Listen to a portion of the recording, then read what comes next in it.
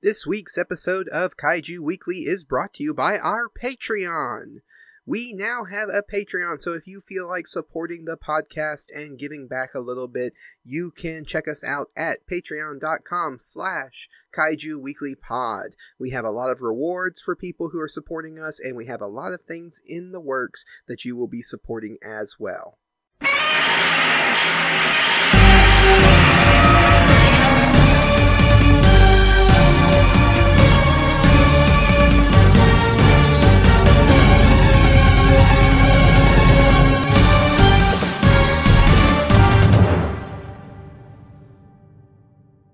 Hello everybody and welcome back to another episode of Kaiju Weekly, the weekly podcast that introduces you to the wide world of giant monster movies. I am your host Travis, and today I am all by myself.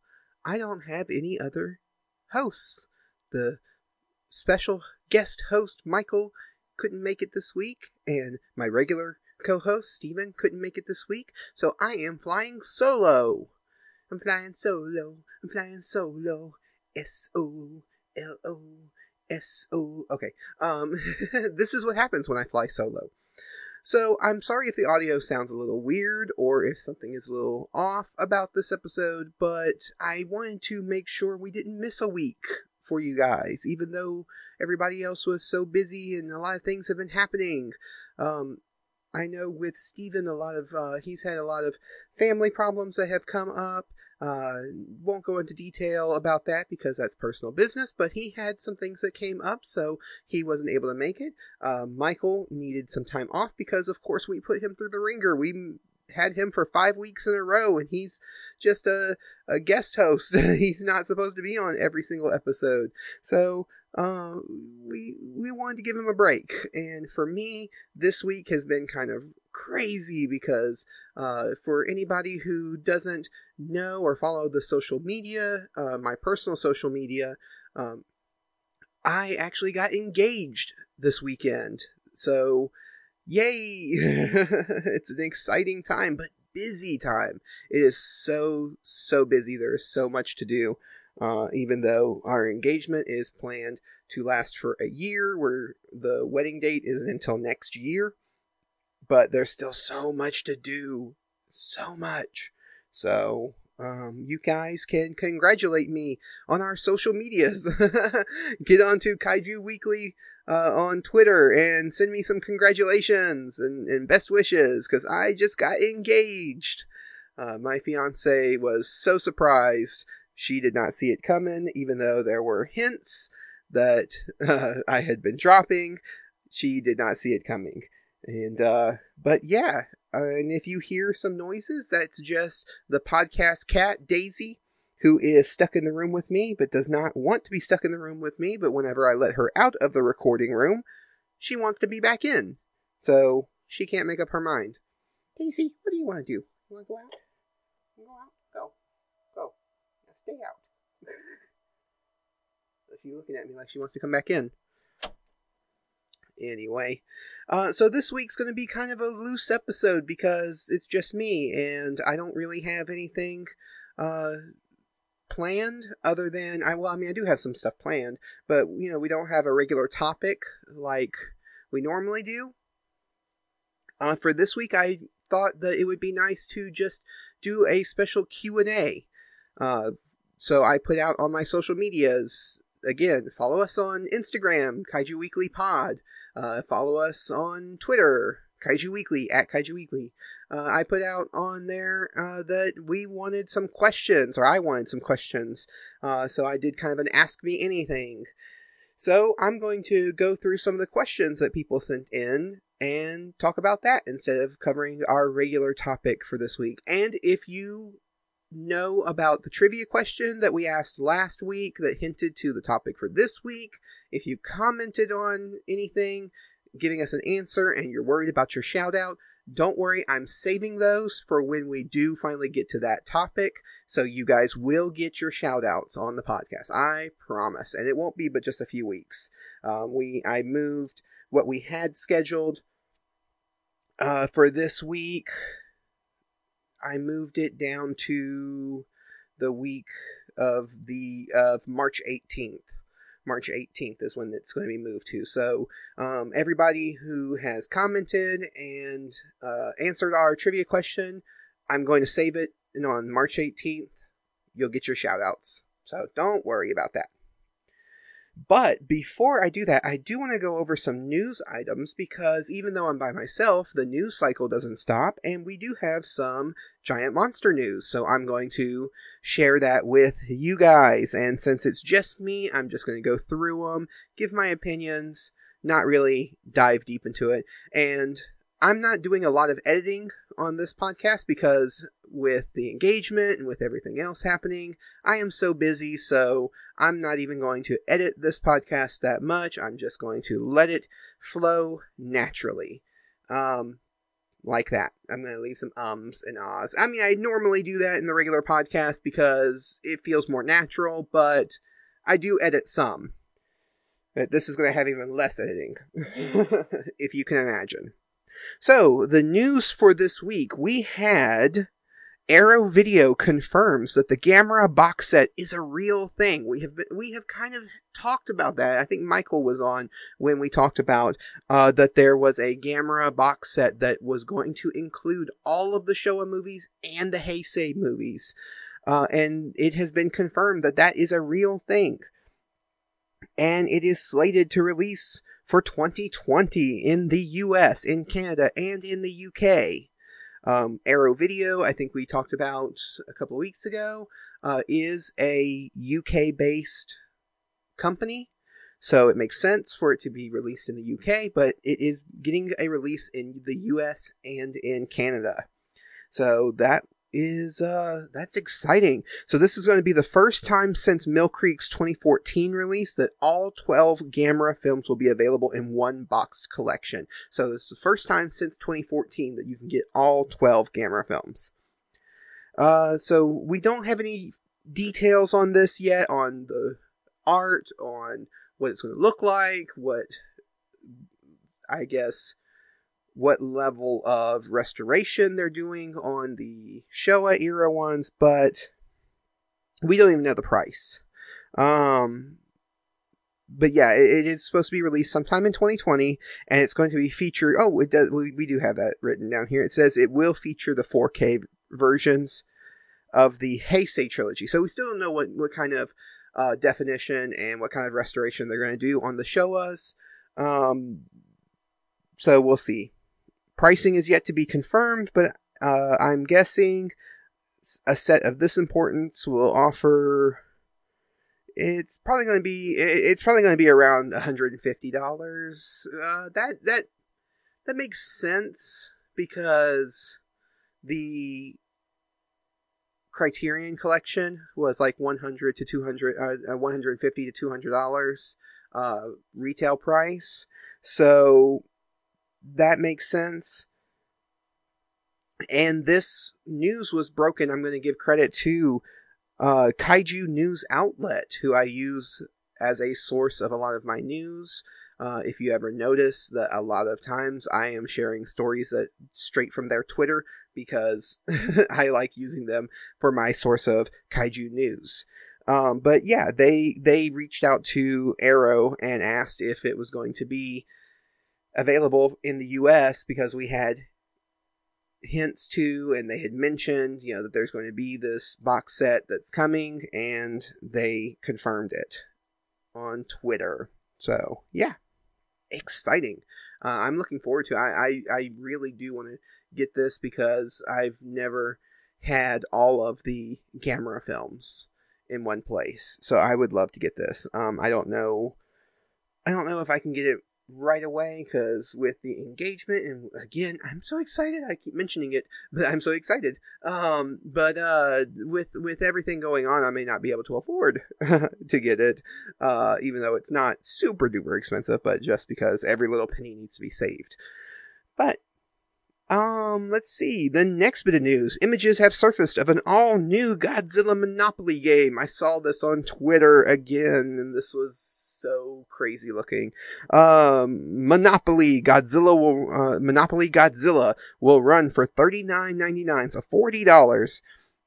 which actually isn't that bad for a monopoly, for some of these licensed monopolies, because if you've ever seen the Monopoly games that are licensed, like the Star Wars one and some of the other ones, they are pretty expensive, for just being a board game, in my opinion.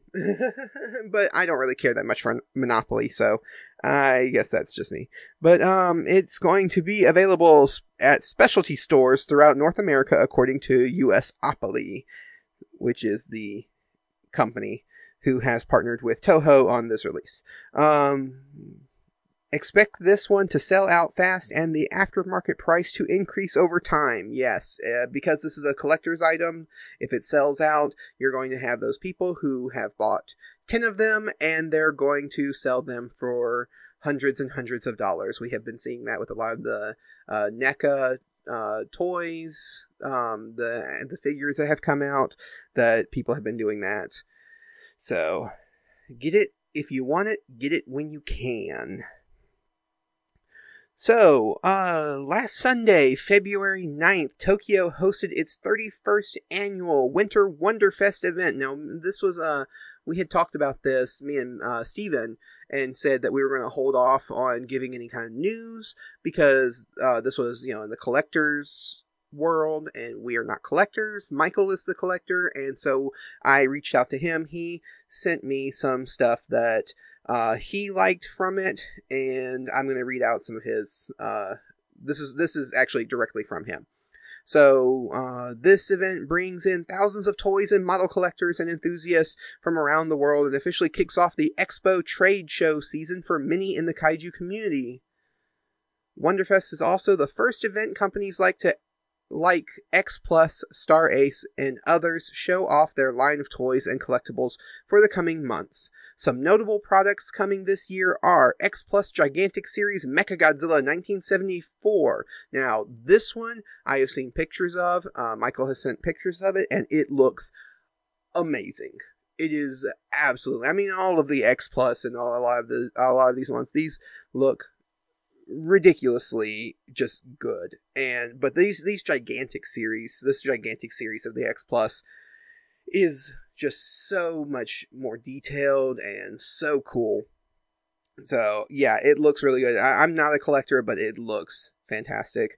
They also talked about they also had the X Plus 30 centimeter Megalon. I saw that one too. I saw a bunch of pictures of this on Twitter. But I'm not a collector. DeFurreal, Space Godzilla, and more. So there's more of the DeFurreal line. If you don't know that, it's a weird looking. It's very hyper realistic in its hyper detailed, but it's also misshapen, kind of like they have bigger heads and smaller bodies and stuff. The figures do, but they're really cool looking. They are really cool looking. So. That's some of the things that we got from Wonderfest a couple of weeks ago. And so if you are interested in the collector scene, I'm sure you are probably aware of a lot of this, because we are not a source of news for a lot of things. We are not a source of news for collector stuff, because me and Steven are not collectors. We have Michael, and that's it. So when Michael's not here, we don't really have a lot to say about this stuff. And speaking of which, I'm pretty much done. I don't know what else to say about it, other than it looks really cool, and I'm excited. I'm excited of what it means, because the trade shows are starting out, and this kind of kicked it off, so to see what other stuff we're going to get throughout the year. Let's see, what is our other bit of news? Okay, so we also had a new promotional poster for Howl from Beyond the Fog. Now, if you are not aware of this movie, we have talked about it on the podcast a few times. It is an independent kaiju film that was financed through Kickstarter, and has a lot of interesting people on board making it. There's I can't remember his name, but one of the designers who designed Varan, however you say his name, and some other kaiju. So he's established in the industry, and he designed the kaiju for this film, which is called Nebula, and it's using the old-fashioned kaiju suit-mation, so tokusatsu, but it's also using for the human characters puppets. This really kind of newer style of puppet that gives it more expression and more detail in it, in the way it looks, and it looks really interesting. It is absolutely a unique film, if nothing else. I cannot talk about the actual quality of the film because I haven't seen it, but if you've seen any of the trailers, you can look up any of the trailers, and it is an absolutely unique film. There is nothing like it in the world. So this is something I really hope will get an American release, because, or a wider release in general, because I really do want to see this. Like I said, we have talked about it on the podcast before, but the new promotional, if I can talk, promotional poster for this movie has surfaced online, and it's actually marketing a special screening for the film that's going to be at the Kyoto Minami Hall on February 21st. We also got a prototype action figure that has been shown online for for Nebula, the giant kaiju. And it looks kind of cool. Now, from what I've heard, this is actually supposed to be a prototype of the figures that are going to be given to certain Kickstarter supporters who supported at a certain tier as a reward.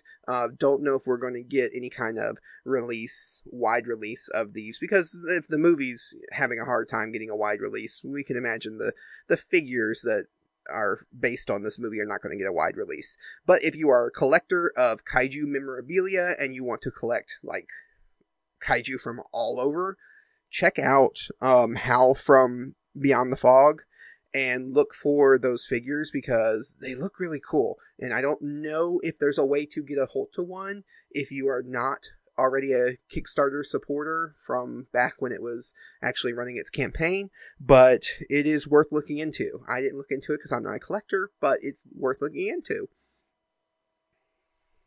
Okay, so the next bit of news that we have is there was a new movie trailer that came out that was before Sonic the Hedgehog, so it hasn't actually been released online yet, other than leaked ones that I have seen. But if you went and saw Sonic the Hedgehog, you got a special treat, not just from the movie, if you like the movie, but there's a new DreamWorks movie in the work called Rumble. And this is an animated film that's set in a world where giant kaiju are treated like pro wrestlers, and it follows kind of the story of an up-and-comer who's trying to be the best and practice and be the best fighter. And it looks really interesting. If you haven't seen, I saw the leaked one online on YouTube because I have not gone to see Sonic the Hedgehog, but I saw the trailer on YouTube and it looks funny. It looks interesting. The kaiju that are shown look really interesting. They have personalities and talk and everything because it is a kids movie, so they are more personality driven, I guess. I don't know. They're more characters than what you might get from like just monster movies. Because this isn't really a monster movie. This kind of fits more in line with what it looks like in tone with Monsters vs. Aliens. If anybody remembers that DreamWorks movie, this kind of feels like it fits in that same universe. And, I mean, that's not a bad thing. I didn't hate that movie. I mean, it's obviously meant for kids, Monsters vs. Aliens, so, I'm not going to fault a movie for being kid-friendly when it's meant for kids. But, yeah, so I'm looking forward to this, and we will probably cover it on the podcast when it comes out, because, I think even Steven might be able to watch that one in the theaters, because he can take his kids to go see it, or especially his daughter, who's really young. So that's exciting stuff there. I don't know who's starring in it or anything. I haven't looked that up. I probably could, but I am lazy and don't feel like doing it. Alright, so the last bit of news that we got, and that it just broke today, I was sent it today, there is a listing on Amazon for the art of Godzilla vs. Kong. And it is for $45. It is slated, or it is set to be released on the 17th, which is just a couple of days before the movie actually releases in theaters. So here is the description that is on Amazon for this product. It says, go behind the scenes of the biggest battle in movie history with this deluxe book that explores the art and making of Godzilla vs. Kong. Delve into the making of Godzilla vs. Kong and experience cinema's most colossal clash like never before. Featuring exclusive concept art and insights from the filmmakers, the art of Godzilla vs. Kong is the ultimate guide to an iconic movie showdown. From creature design to on-set photography, the art of Godzilla vs. Kong captures every stage of the filmmaking process, giving you unprecedented access to the creation of a titanic movie event. So, that is an interesting thing. I haven't checked it out, but Michael has. The art of King of the Monsters, he said, was a very beautiful book and was well done, so he's looking forward to this one coming out right before the movie. Hopefully it doesn't spoil anything. So if you are going to order this book, you might want to hold off looking at it until you actually see the movie. But if the book comes out, like, 2 days before the movie gets released, I can't see most people probably buying it that day. Probably will wait until after they see the movie. I don't know. Like I said, I'm not a collector, so, I don't have that mentality of I must buy this now. But yeah, other than that, that's the only news that we had. So, now we can get into our main topic, which is just a Q&A. Like I said, we're going to do a quick Q&A. I put out onto my social medias asking for some questions. And like I said, I know this is kind of a loose episode because I'm not doing a lot of editing, but I'm trying to keep it moving, keep it going. So this is where am I looking? I am going to go to the Kaiju Groupie Facebook group first, because I posted on there. And if you don't know, the Kaiju Groupie Facebook group has kind of become the unofficial Facebook group of the podcast. There's actually multiple podcasts who like to get on there and talk. I know David Marshall from the Kaiju Apostle podcast is also on there. And I think we've even gotten some of the members of GargantuCast might have gotten on there. We might end up getting Monsters vs. Men, at least one or two, there's only two, one of the hosts on there to just join in on the fun, because if you're a kaiju fan, the Kaiju Groupie Facebook group is a lot of fun to be a part of, and they also have an Instagram account. It's the Kaiju Groupie, and they also have Twitter. You can follow them on Twitter, the Kaiju Groupie, and that's all Michael. Michael is the one behind all of the social medias for the Kaiju Groupie. He is the Kaiju Groupie, and so you can go follow those social media things too, because he actually keeps up with the social media more than I do. If you follow Kaiju Weekly on Twitter, you might have noticed that the postings and stuff have slowed down for us because I've been busy. Again, I'm engaged. Celebrate good times. Come on. Okay. But yeah, it's exciting. I'm excited, for it. So of course I'm going to keep talking about it.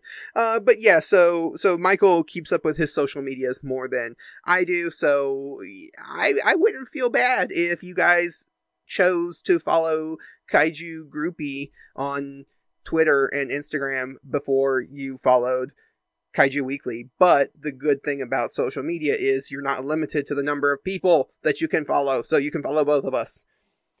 But anyway, yeah, I posted on the Kaiju Groupie Facebook group. I said, I need help filling time on this week's Kaiju Weekly podcast. So I'm doing a last minute Ask Me Anything Q&A. So I said, give me your questions, either podcast related or other. So some of them might be giant monster related, some of them might not be. So we've got a bunch of people sent in multiple questions, and I'm going to try to get through all of them. So that's fine that they sent in multiple questions, but I just was going to give you a heads up, listeners, that some people sent in multiple questions. So let's dive into it. Ben Colton commented or asked the question, if you could remake one old monster movie, no matter where it was made, what movie would you remake and why? And then he goes on, do you feel as though it could do well on name alone, or would it need to be marketed in just the right way to grab mainstream attention? Would you want it to be as identical to the original as possible, or would you change anything? If so, what would you change about the movie?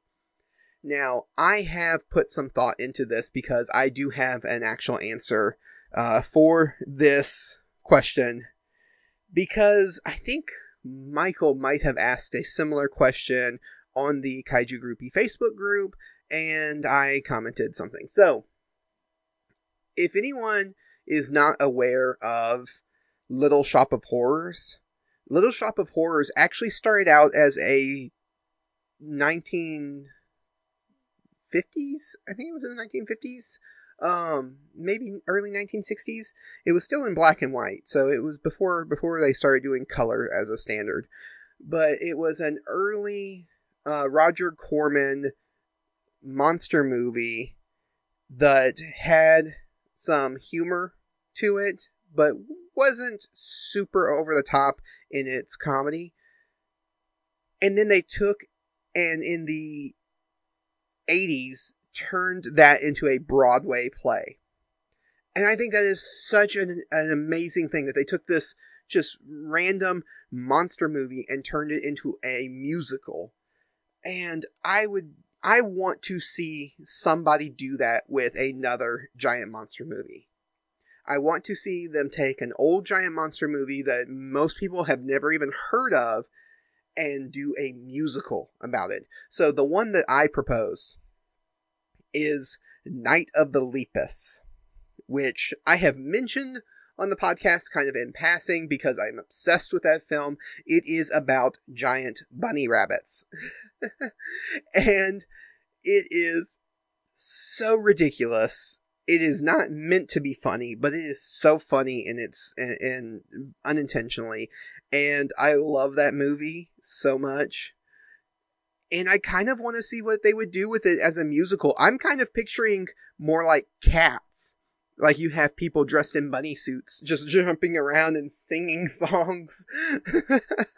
Which then begs the question, will they in the future then make it as a CGI creep fest like they did with Cats, where people are wearing CGI cat suits and shrunk down to look more cat-sized, and everyone freaks out about it. I tell you what, those cats, I mean, I know it's old news now because we're in February and that came out, December, November?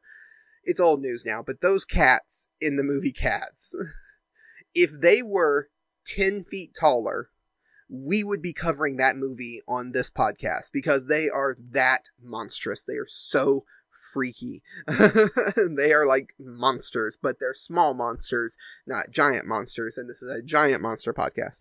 But yeah, I would love to see a Night of the Lepus musical done on Broadway. Get Andrew Lloyd Webber to do the music for it, and have people dressed in bunny suits hopping around the stage, and I just want to see it so bad. Now, as far as will it be able to be marketed based on its name alone and the reputation of the film, absolutely not, because no one has heard of this movie other than me and a few others. And so it's definitely not going to grab mainstream attention. It might grab, sometimes, you never know, sometimes those weird musicals that are off Broadway and they do grab people's attention, so you never know. But yeah, that's my answer for that question. So Nicholas Blackler asked, if you could put any kaiju villain from the 1966 Ultraman up against one from the first season of the Mighty Morphin Power Rangers, who would it be? Or better yet, who do you think the two most ridiculous kaiju from each series? And who would win in a fight? And then he mentions that's also very similar to the bonus podcast that we are working on for our Patreon supporters. If you haven't heard, if you support us at the $10 level or more, which I think it might be the highest level, so I don't think you can go any higher. But if you support us at the $10 level, you will get a bonus podcast once a month called Kaiju Clash, where me and Steven, or me and Michael, depending on which one of them is available at the time, and maybe even some special guests, will talk about the different monsters, blank versus blank, who wins in a fight, and we go through the scenarios of how they might win and what they might do, and we're going to have it a lot more detailed than what we did when we did a little mini one in our last episode. But if you haven't heard that, go back and listen to The Giant Claw, because that is one of my favorite episodes that we've recorded so far. I had a blast just recording that and talking to Steven about that movie. But there's also a little, at the end, we also did do a little mini Kaiju Clash to give you a hint of what it might sound like. Now, it's going to be, like I said, it's going to be a little more detailed than what we went into there. Now, as far as Power Rangers villains from the Mighty Morphin Power Rangers, I have to admit, as much as I love Power Rangers, and I am a huge Power Rangers fan, I cannot remember a lot of the monsters from that series. They kind of all blend together after a little while to me. I know when I was a kid, one of my favorites from there, and I don't know why I was so obsessed with him, was because you have Goldar, but there was this like Sphinx Goldar, right? This is the best way I can describe him. He looked a lot like Goldar, but he had Egyptian like costuming and had bird wings and stuff, and he looked really cool, and he was one of my favorites that I always wish I had the toy of. I don't think I ever did have the toy of him. But there were a lot of really fun and interesting monsters that were from that. Super Sentai, that, basically created the monsters, they have some amazing monster designs. Some of my favorite monster designs for Power Rangers actually comes from the Wild Force season, because Wild Force, just for some reason, stands out to me as some of the most creative monster designs. But going up against Ultraman monsters, I don't see any of the Power Ranger monsters really faring that well, unless you toss in like the Green Ranger, who, when he was under control of Rita, because most of them were not super duper powerful, and they were all defeated by the Power Rangers. And Ultraman monsters, some of them tend to be pretty powerful. I mean, Ultraman, does beat them, but a lot of them do come back. Now, some of the Ultraman monsters do seem a lot like Power Rangers monsters to me. I think Dada, or Dada, however you want to say his name, it really reminds me a lot of a Power Rangers monster. So, who would win a fight? I would still give it to the Ultraman monsters, but as far as individuals that I'd like to see, I mean, one of my favorite Ultraman monsters is Baltan. I love Baltan, or Baltan, however you say it, and so seeing him fight something from Power Rangers would be fun, but I can't give you specifics just because I can't really remember too many. I mean, I know Rito Repulsa was Rita's brother. I remember the eyeball monster. I remember some of them, but a lot of them do kind of blend together after a while to me. So I'm sorry if I can't answer that in any kind of detail. Nicholas Blackler also asked the question, if you could switch out the monsters from the Rampage video game with monsters from the Godzilla universe, who would you like to see? I'm gonna go with Godzilla, of course, because Godzilla, you gotta have Godzilla. I would go with Anguirus and Gigan. I think those three, and I'm just going to go with those three because, let's see, you have Lizzie, Ralph, and George are the three main monsters from the Rampage video games. I think there is the rat, and I can't remember what the rat's name is, but those are the three that I think of when I think of Rampage. So yeah, I would go Godzilla. Godzilla, I think, could do some tail swiping action that would destroy the buildings. I mean, if you're talking about putting them in the video game with the same mechanics, that means they'd have to be able to climb the buildings, they'd have to be able to reach in and eat the people and all that kind of stuff. And so I would say Godzilla. You wouldn't really have that with some of the flying ones like Rodan or with Mothra or with Ghidorah, because they don't really have arms that can climb onto the buildings. They fly. So you need something that's going to be able to climb and grab hold to the buildings and reach in and pull humans out and eat them. And so, yeah. I would think Godzilla, Anguirus, and Gigan. I think Gigan with the hook hands could really do some damage to some of those buildings and stuff. So I think he'd be a lot of fun. So that's my answer. That's it for the Kaiju Groupie Facebook group. I also posted it onto one of my other Facebook groups I'm a part of and asked them to give me some questions. So let's see what we've got on there.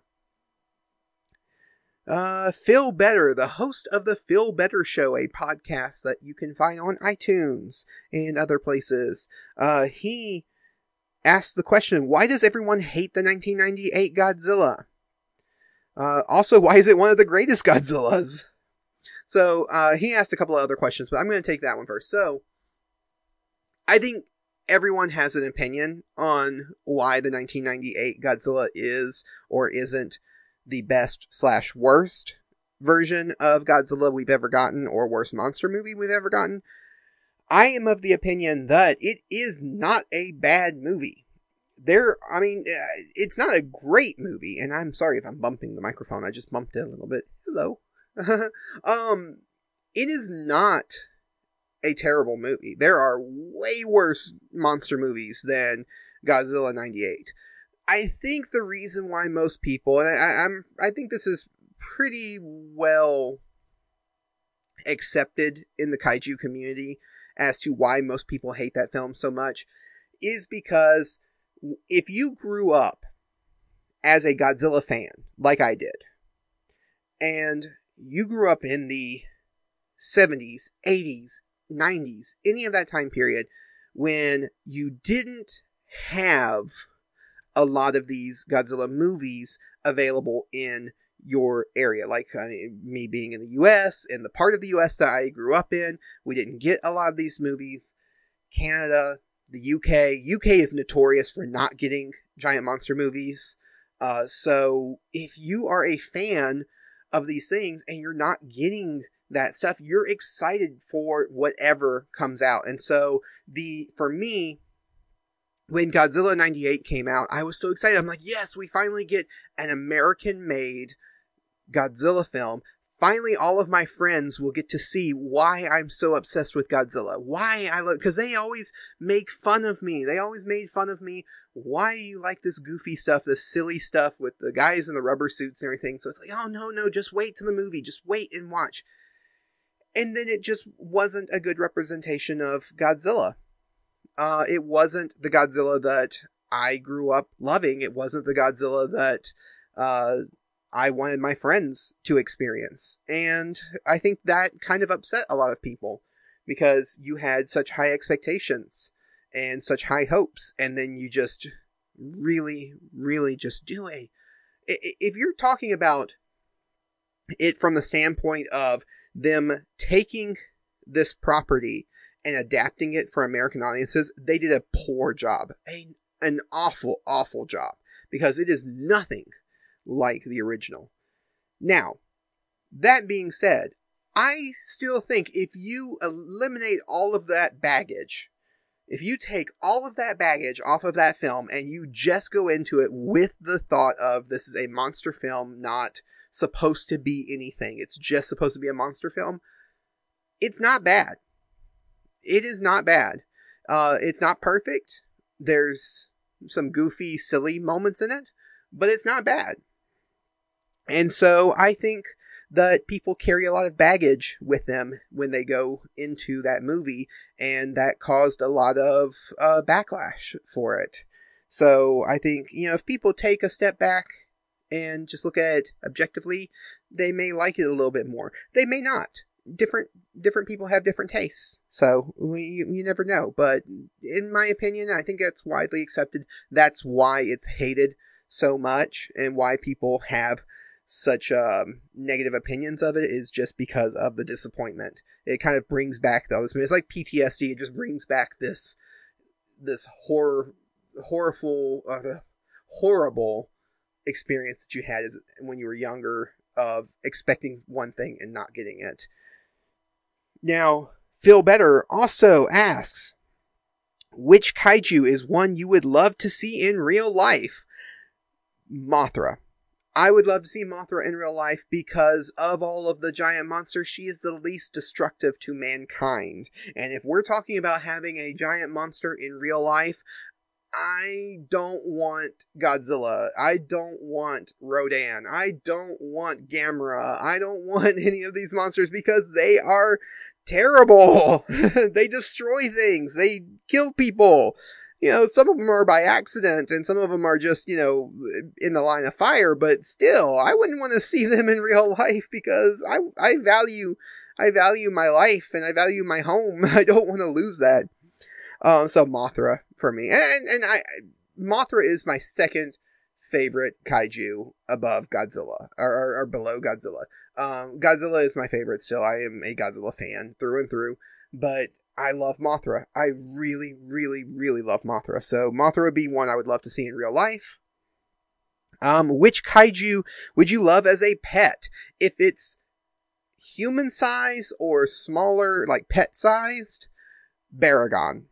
I would love to have Baragon. He looks like a puppy dog already, with the ears and with the face and everything. He looks so cute. I love Baragon. So, Baragon. But again, if we're talking about the size of these kaiju monsters, these monsters, the size they regularly are, I don't want them in the real world because, my goodness, they will destroy everything, and I don't want that. Let's see. Jordan Edwards, who is a friend of mine, and a friend that I have known for a while through Facebook. He's a Facebook friend. He commented and asked, what's your kaiju movie guilty pleasure? I would say I have two. Because there's one, I don't really believe in guilty pleasures. You like what you like. I mean, I talked about how much I love Night of the Lepus. And that is a ridiculous movie. I think if you like giant monster movies in general, you kind of already are out of the guilty pleasure phase, because all of these movies are guilty pleasures to mainstream people. But there are two that kind of are either not well known or known to be not so great, or that other people, even in the community, don't seem to enjoy them that much, and I do. So the first one is Attack of the Killer Tomatoes. I love Attack of the Killer Tomatoes. I think it is an excellent parody. It's an excellent farce. It is so good as a comedy. If you go into it, I know the name and the idea of it just turns people off right away because it's so stupid, but that's the idea. It's like a Mel Brooks movie. It's so intelligent in its ridiculousness. There's a lot of thought put into how ridiculous that movie is. And I kind of like that. I think it's not just a random throw anything at the wall, stupid movie. It actually has some thought behind it, and I think that's really good. So that is a guilty pleasure of mine and I consider it guilty pleasure because most people probably don't even remember that movie exists, and the sequel and the TV series. But I really enjoyed that as a kid. I enjoy it now. It's still one of my favorites. Now, one that a lot of the community, a lot of kaiju fans don't seem to enjoy a lot, but I really enjoy, is Dragon Wars, which is D-Wars is how it was marketed a lot too. That was a Korean film that featured giant dragons and monsters and all kinds of stuff, and it was really tied into a Korean mythology, and it had so much going on, and I understand the complaints that people have for the film, but I still thoroughly enjoy that movie, and I think it's way, way underrated. So I would consider that one a guilty pleasure because I know most people do not like that one, or seem to not like that one. I really do. I think that it should be enjoyed more than it actually is by most people. So I'm one of the big defenders of that movie. So that's my two kaiju movie guilty pleasures. Like I said, it's kind of hard to go with guilty pleasure because all of these movies are guilty pleasures when it comes to mainstream audiences. Most people don't know these movies or like these movies, so anything that's giant monster related tends to be very niche. Okay, Pegasus Dazzy, I hope I'm saying that right, asked the question, would you rather fight a duck-sized horse or a horse-sized duck? Now, I think this is a reference to another podcast called The Weekly Planet. If you listeners have not heard that one, it's kind of hard for me to describe because I've been listening to them for years, and they've been going for years, but they're an Australian-based pop culture, comic book, movie podcast that is just absolutely hilarious, and I love listening to them every week. So if you haven't heard of them, go check them out. I can't imagine that too many people are listening to this podcast and haven't heard of them because they are so big. They are huge. They're one of the largest Australian podcasts out there. But would I rather fight a duck-sized horse or a horse-sized duck? It would be the horse-sized duck. Because I actually love ducks. I love ducks so much, and I actually would enjoy, and it's fighting. I would have to fight it though. That's the only thing. But yeah, the horse-sized duck. I would tame it. I would beat it and then tame it like a Pokemon, and then ride it into battle against my enemies. I think on the Weekly Planet they mentioned that, if it's a duck-sized horse, people might say, well, that's just a miniature horse, but a horse-sized duck, people are like, whoa, it's like something obviously is wrong here. Lee Morant, or Morante, I'm gonna go with Morant, he asks the question, would you rather fight a Godzilla-sized duck or a duck-sized Godzilla?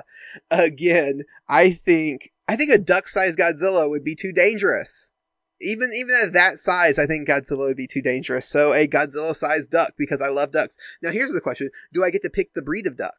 Because there are some really gorgeous ducks. There are some really ugly ducks out there. So if I got to pick which type of duck I got to fight, then I'm still gonna go with Godzilla-sized duck because I love ducks. And then he asked the question, then why would a duck-sized Godzilla still wipe the floor with 1998 Godzilla? Again, we're talking about how people don't really like that monster in that monster movie. So there's some example. Tony Kaz asked the question, is enough when it comes to the reimagined look of the Godzilla character between fake suits? Between the fake suits and the two real-life Godzilla CGI. Do you think they have taken it as far as they have? And can you even fathom them taking it any further? The storyline is pretty beat to death, to be honest. Throughout the years, where is the progression in a new storyline? Now, Tony, I kind of see what you mean with if you look at like the Showa and the Heisei movies alone, and even the Millennium series alone, the storyline for Godzilla is kind of just beaten to death. I don't think, I would not, until recently, have imagined them being able to do anything unique with Godzilla. Then the Reiwa era came. And then if you don't know what the Reiwa era, it started with Godzilla, or Shin Godzilla. And it's the era we are in right now in Japanese filmmaking.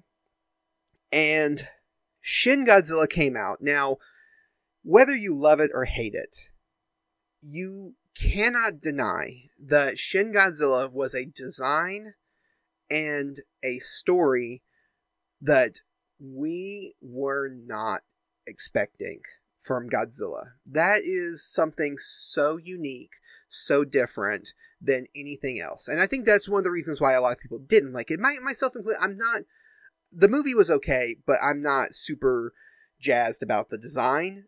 And part of it is because it is so different and so unique and so not what I expect when I think of Godzilla. That does not equal bad. That's just why I am not a fan of it. People love Shin Godzilla too. There's a lot of people who love Shin Godzilla. There's a lot of people who don't like it. But you cannot deny the fact that they came out with something that was so unique and so different and something that I was not expecting from a Godzilla film. And I have to say, as much as I'm not the biggest fan of the anime trilogy that came out on Netflix, you kind of have the same situation there. I cannot imagine myself sitting down and saying, hey, if I was doing a Godzilla movie, this is what I would do.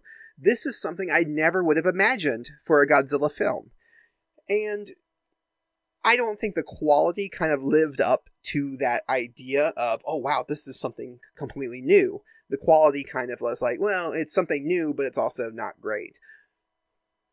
But at the same time, I think if we move into a new era, down the line past the Reiwa era, the Reiwa era of Godzilla, like the Showa era is known as the originals, the Heisei era is known for being the Versus series because Godzilla versus everything, Godzilla versus Biollante, Godzilla versus King Ghidorah.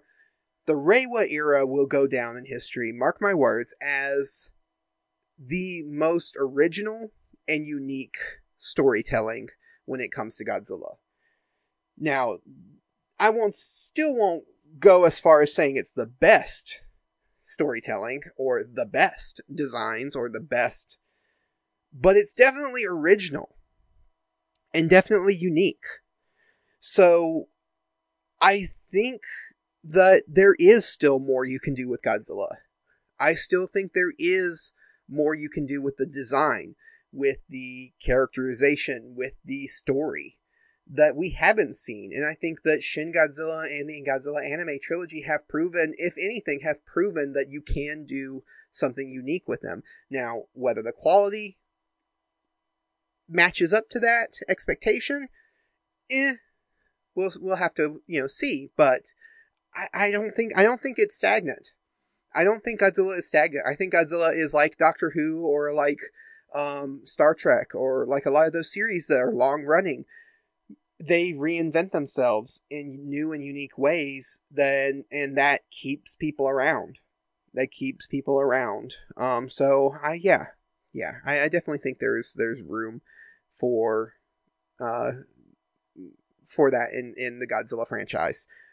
Rory Spence asks the question, in a sequel to Godzilla vs. Barkley, the whole 1992 U.S. Olympic basketball team versus Godzilla, Gamera, Mothra, Ghidorah, and King Kong, who wins at basketball? Not a fight.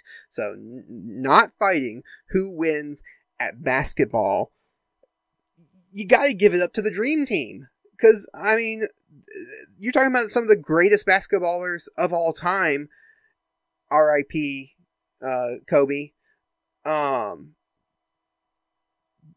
But yeah, you're talking about some of the greatest basketball players of all time that was in that dream team, the Olympic 1992 U.S. Olympic basketball team, and up against monsters who, most of them have very short, stubby arms, if they have arms at all, because like Ghidorah doesn't have any arms at all. You're talking about ones who have never played basketball before. Yeah, no, it's the dream team. It's definitely the dream team that wins that. I love that someone referenced Godzilla versus Barkley. That is just amazing. Godzilla versus Charles Barkley. If listeners, I know it's kind of a niche thing and weird. We have some people who are new to the kaiju world. If you've never heard of Godzilla versus Barkley, what that was there was some, I think it was Nike. I actually can't remember which brand it was now, but there was a brand that put out some advertisements that was Godzilla versus Charles Barkley in a basketball game, and then they turned that into a comic book, and it's just become like a cultural thing and a part of the kaiju community for the longest time. So that's just to kind of give you a little rundown of what that is. Luke, now I've never said your name out loud. I've known you for a while, but I've never said your last name out loud. So, Luke Ossivort. Hopefully I'm pronouncing that right, but I've known Luke for a while through Facebook and through other communities that we are a part of. He asked the question, where is Godzilla's genitals? I know Godzilla has some form of cloaca, because the first Hollywood movie with Matthew Broderick made babies. And then Tony Kaz come in, especially with Son of Godzilla. Where is he hiding the school bus? This might be a good time to say that next week's episode, we are going to have a special guest, or we are planning on having a special guest, who actually knows a little bit more about biology, animal biology, and giant monster biology than I do. So maybe he can answer that question, because the only thing I can say is, cloaca or cloaca, and it's one of those ones that's hidden. So I don't know, but yeah, next week we are going to have the guest Sam Young on, and he hosts a podcast that is called, and I always forget the name of his podcast, even though I'm subscribed to it, because Cinematica Animalia. That's the podcast that he hosts. But he talks about the ecology and the biology of different not giant monsters, but different monsters from movies and film and TV. So he's supposed to be guesting on, and we're going to be talking about some fun things on there. So he might be able to answer that question better than I can. Luke. Let's see. Michael Montalvo. I'm sorry if I'm mispronouncing your name. I'm sorry. I'm trying. What would Godzilla say is his biggest strength? Weakness. If we were to form some kind of Suicide Squad, what role would Godzilla play? Well, now, as far as his biggest strength, I mean, Godzilla would say it's his personality. Because Godzilla is the kind of person that would say, one of my biggest strengths is my personality. I love people. I love visiting places. I'm adventurous, in his dating app profile. As far as his weaknesses are concerned, I mean, does he have any? I mean, he's got a brain in his butt. That's kind of a weakness. If you don't know what that's referencing, go watch Godzilla vs. Mechagodzilla 2 from the Heisei era, from the 1990s, because they mention how Godzilla's biology, he has a smaller brain inside his tail. It's in his tail, but I like to say he has a brain up his butt. Now, as far as what role would he play in the Suicide Squad, I mean, he would be a tank. He'd be the tank of the team, because why not? I mean, it's Godzilla. He can just smash through anything. So, yeah, put him on the team. Yeah, and then we have Ivalo Solov. I'm sorry if I know I'm mispronouncing that. So I'm not even gonna say if. I know I'm mispronouncing that name. He asks, why or even how did Godzilla do that weird kick in Godzilla vs. Megalon? I mean, we've seen Godzilla can defy physics. I always chalk it up to he can propel himself using his tail, and so that's how he does it. Also, do you ever feel like a plastic bag drifting through the wind, wanting to start again? 'Cause baby, you're a firework. Come on, let your curlers burst. Make them go, oh, oh, oh. Okay. This is what happens when I'm by myself. No one's here to stop me or edit this out. So that's it for the Facebook questions. I just have a couple of questions that came through on Twitter, so I'm going to answer those real quick. We're already at an hour. My goodness, time has flown by. So hopefully this is enjoyable thing to listen to, because I don't really know how it's turning out. But this was just the best we could do on such short notice, and I'm glad that I've had people to talk to through the social medias. They've asked questions, I'm able to answer their questions. Gargantucast actually reached out to us and asked a question, and they saved my bacon because I needed some questions. They asked the question, what do you think is the primary difference between Western monster movies and Eastern monster movies? Now, I've answered this question kind of, I think, before, but I will go ahead and state my opinion on it. I think it comes down to the way it's viewed by the masses. In the Eastern cultures, especially in Japan and Korea, they view monster movies a little bit differently than we do in the West, and they view them as a way of telling stories. They don't necessarily view them as just kid-friendly or silly or dumb. They go into it with the idea of, we can make a good movie, we can make something from this, and they play with genres.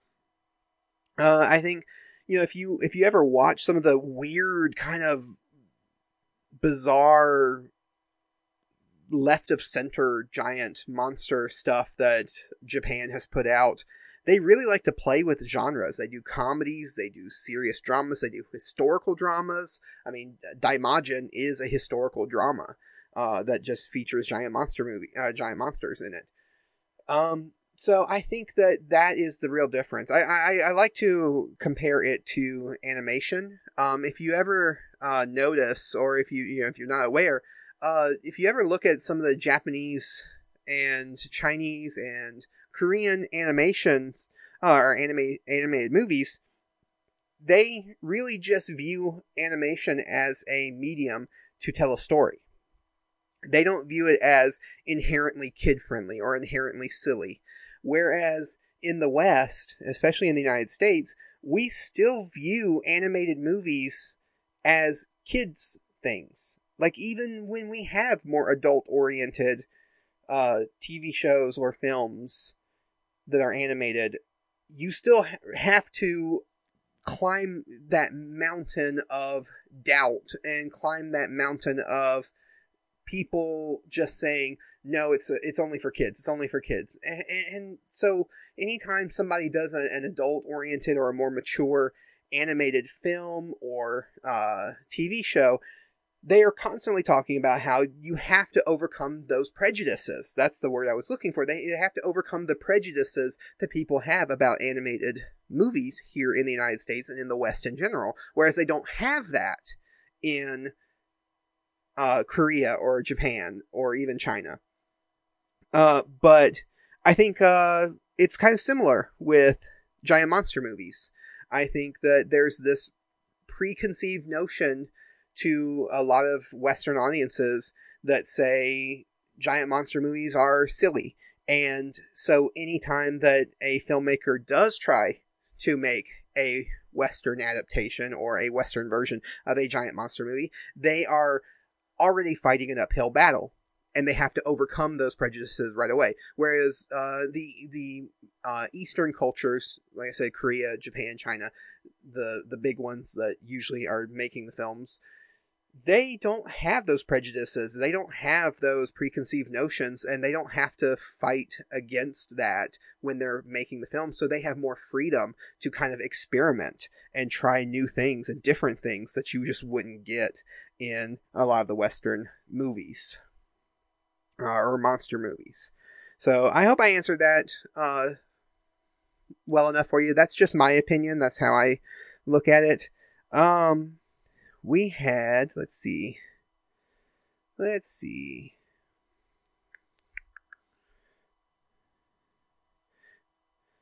The Kaiju Groupie. So Michael, you weren't on the episode, but you asked me a question. You could have been on the episode, dude. Like, why not? No, I get it. He's got a life outside of this podcast. Come on. But the Kaiju Groupie, Michael, he asked the question, what have you thought of the Ultraman series so far, and what has been your favorite moment? I am still working my way through the Ultraman series. I am not all the way through, but I have really enjoyed how much the show surprises me each week. Or, well, not each week, but each episode.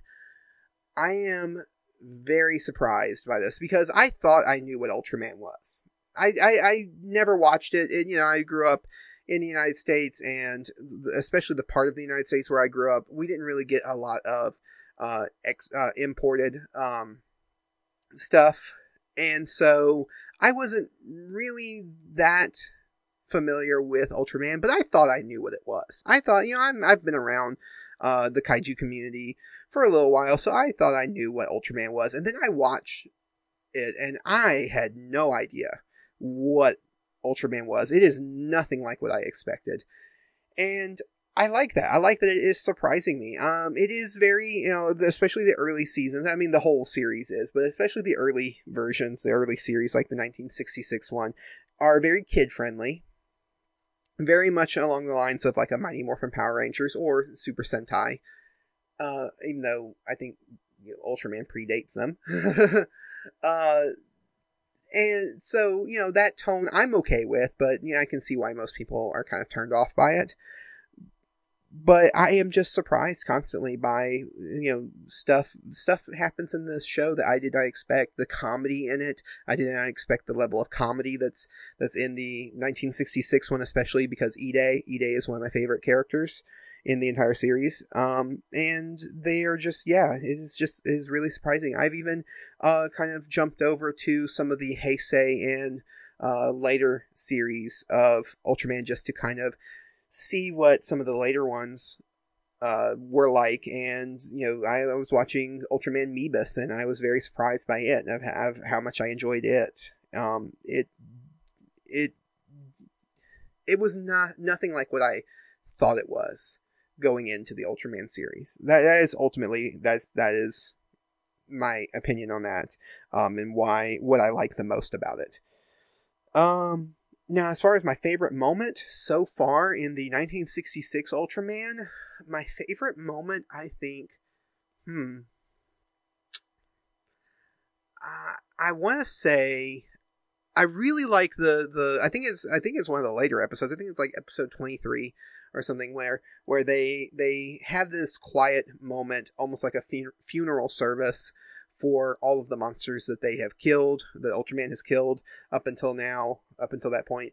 And I thought that was really well done because with it being a kid's show, they kind of gloss over the violence and fighting the monsters very quickly. Me and Steven have talked about it, how funny it is to see them just kind of gloss over the violence that's in it. But then to see them acknowledge it, I think that's really nice. I think that is a really nice touch that they added in that later episode. I also really like I like Ide in the second episode of the entire 1966 series. That one still stands out to me as one of my favorites, because I, again, was not expecting the humor in this series to be at the level that it was. I was not expecting there to be this humorous character like Ide, and he surprises me each time I watch it, and I love that character so much. And so the second episode with Baltan really stands out to me as still one of my favorites, because I just love Ide, and I am surprised by his character all the time, surprised by how much I love that character. And then at Goku GX Thorax, which I think he originally was called Kevin on Twitter, and he changed his name, but Thorax now on Twitter said that his favorite moment was Hayata carrying Pigmon's dead body. Spoiler alert, that was one of the episodes we were going to be covering this week if we got to our Ultraman episode, because Pigmon, if you don't know the Ultraman series, Pigmon shows up and he's kind of the Kenny from South Park of the Ultraman series. His role, he does sacrifice himself a lot and die a lot, so that is a powerful moment there too. So at Goku GX, that's a very good one. Let's see, I've got a couple of more questions and then we'll be done for this episode. I think, yeah, we're already over an hour, so it's going good. Hopefully, like I said, hopefully this is fun to listen to. I don't really know. I'm just doing my best with the circumstances that I was dealt with not having any co-hosts. Shiger asked the question. He said he wants to know which version of the Kraken in movies is my favorite. Now, I had to look up the different versions of the Kraken, and I do really like the, of course, original Ray Harryhausen Kraken. I mean, you can't beat Ray Harryhausen. We sing his praises constantly on the podcast. I actually do kind of like the reinvented one that they did for the 2000s remake of Clash of the Titans. I think I was not expecting them to do something so creative with the Kraken design, and I think it was really creative. I do like the Kraken from Pirates of the Caribbean. I think that's a unique design, even though I'm not a fan of the movies at all, but I am a fan of that design. But yeah, I think my favorite so far is of the ones I can remember. Is the remake of Clash of the Titans. I think that design is really something. It's scary. It's very scary. Even, scarier than the Ray Harryhausen. and I love Ray Harryhausen, but I think the remake is scarier. Brian Stafford, who is one of our Patreon supporters, he asked the question. He asked two questions. So, what are your Desert Island discs? 3 albums that you would take to listen to while stranded on a desert island. Now, I did say they didn't all have to be Giant Monster movie related. So he asked the question that's not related to Giant Monsters. I'm a music fan, but I'm not the kind of person that really likes to follow albums and like collect albums or listen to albums. I'll usually just, like, I put it on Spotify and shuffle, and I'll listen to different individual to the singles. I like listening to singles. So if I could just take 3 albums, I have a very eclectic taste of music too, which I guess is one of the things that, why I'm not a big, just listen to a whole album person. I like to mix it up. But it would have to be, one of them would have to be Rumors from Fleetwood Mac. That album, I mean, if you're a music fan, especially in that genre of music, everyone knows that's just one of the best albums ever in the history of ever. Rumors, if you've ever heard a Fleetwood Mac song, you've heard it from Rumors, because that is the ones that people remember the most. So I would definitely take that one. I would take one of the albums from one of my favorite cover groups, and that is Postmodern Jukebox. If you haven't listened to Postmodern Jukebox on YouTube, check them out. They do jazz music, kind of a old school 1940s, 50s jazz style, but they'll take a lot of the modern songs and do them in that style. And I think it's really good. I love that style of music, and I love how they can take and reinvent a lot of those songs and make them sometimes better than the originals, because sometimes I don't like the original song. Like they do some Taylor Swift songs, and I'm not a Taylor Swift fan, but I like the Postmodern Jukebox version of it. So they are one of my favorite bands just in general. So I would take one of their albums. I don't know which one in particular, because they have a few that they put out. They put one out. They're pretty consistent with putting out their albums. But just any of them, because I love them in general. And I don't know if this one counts as an album, but there is a compilation CD that I had that was now that's what I call 90s music. I listened to that CD when I had a CD player back in the day, more than any other CD, I think, because I just love the music in that. It was so good, and it was 90s music. I love 90s music. I'm a 90s kid, so I love that. There's still some of my favorite songs of all time that were on that disc, so that one too. But if you're going with an album, something from Aerosmith. I really like Aerosmith. I'm an old school rock and roll, 80s rock kind of guy, and so Aerosmith would be one that I would take too.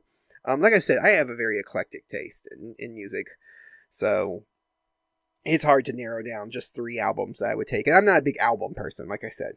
So hopefully I answered that. Sorry, Brian, if I didn't answer it the way you wanted me to answer it, but that was the best I could do. His next question, which is going to be the final question that we ask for this episode. He asked the question, what are your favorite non-kaiju movies or TV shows? Now, I am a huge nerd, so anything in the nerd community. I love superheroes, I love space and sci-fi. I am a huge Star Trek fan. I am a bigger Star Trek fan than I am of Star Wars. I love Star Trek, and so right now I'm watching Picard, and I'm enjoying it. I know a lot of longtime fans are not enjoying it, but I actually am enjoying it. I enjoy it more than Discovery. I really am not a huge fan of Star Trek Discovery, so Star Trek Picard is one that I'm watching right now. But Star Trek in general, especially the Next Generation, and I'm a Voyager apologist. I love Voyager, even though that's probably one of the least liked Star Trek series. I love Voyager, but yeah, so Star Trek, and a lot of the sci-fi shows that you might think of. I mean, I love. I'm trying to think of something that's outside the world of sci-fi.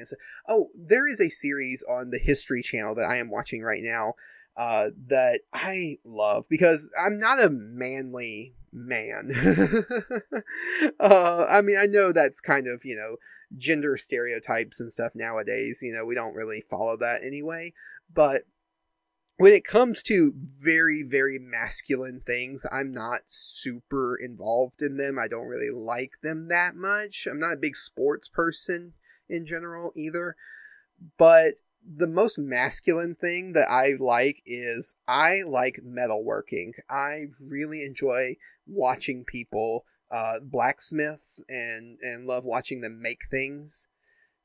And there's a show on the History Channel called Forged in Fire, and they will make historic weapons, like blades, swords, shields, things like that. And it's a competition show, and I just love it. I really, really love watching that show.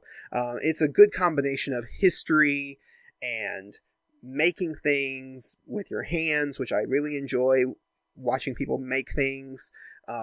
Especially blacksmithing. I'm really interested in blacksmithing, and so it's a combination of a lot of things that I enjoy. I'm a history buff too, so anything that's history related, I like a lot of historical dramas and a lot of based in real life TV shows. I can't really think of any right off the top of my head, but yeah, I'm a history buff too. So that's just a few of the things that are non-kaiju movie or TV show related. Oh, I just thought about Steven Universe. I love Steven Universe. Like, it's a kids show, but it is more mature than most quote unquote mature TV shows like Family Guy and South Park and all these other shows like that. There is so much maturity and not in the like dirty joke kind of way, cussing and sex jokes and whatever. It's mature in the proper sense of the word mature. And I think it is one of the greatest animated shows ever. That's another thing that I may not have mentioned on the podcast, but I'm a huge animation fan. I love animated movies, animated TV shows. I am a nerd when it comes to voice acting. I always say if I met Chris Evans or I met Tom Cruise or Brad Pitt, any of those, I wouldn't really be starstruck because they don't do anything for me. They don't mean anything to me. I mean, it's like, oh yeah, you're a nice guy, whatever, but you know, I don't really mean, but when I get starstruck, I get starstruck, if I can talk, by people like Rob Paulson. I love, or Kevin Michael Richardson, or, you know, any of those ones, Billy West. I love voice actors and voice acting in general, and so I'm a huge nerd when it comes to that. So, that's why I like animation a lot. And Steven Universe is just one of the greatest shows ever to exist, ever. Go watch it. Yeah, so that's the last question that we have. I'm going to save our Patreon shoutouts and everything for when we have our other co-hosts on. I'm not going to worry about that while I'm just by myself, because I want to share that with Steven and with Michael. So anyway, I think that's going to cover it. If you want to send us any emails or any questions or comments, you can do that at Kaiju Weekly on Twitter. You can follow us on Instagram, Kaiju Weekly Pod. You can also email us, kaijuweekly@gmail.com. And we will read out some of your comments and stuff. Maybe the next time I do a Q&A, if this turned out well, I will read out your comments or your questions. So please do interact with us. I love interacting with people online. I'm so lonely. I need some interactions with people. As far as the question that hints to next week's episode, I already mentioned that we're going to have a special guest, Sam Young.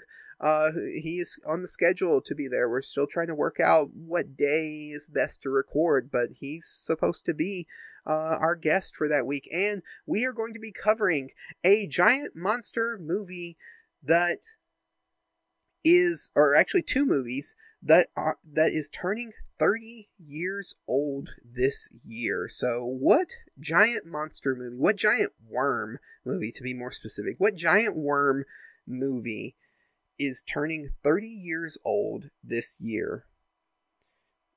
And that's the question. So if you want to comment on our social medias with your answers, we will give you a shout out next week.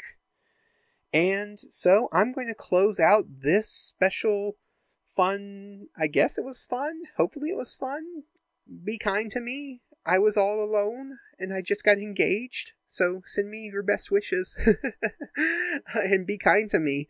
But I'm going to close out this episode just by saying, have your giant monsters spayed or neutered. Help control the kaiju population. See you later, guys. Bye.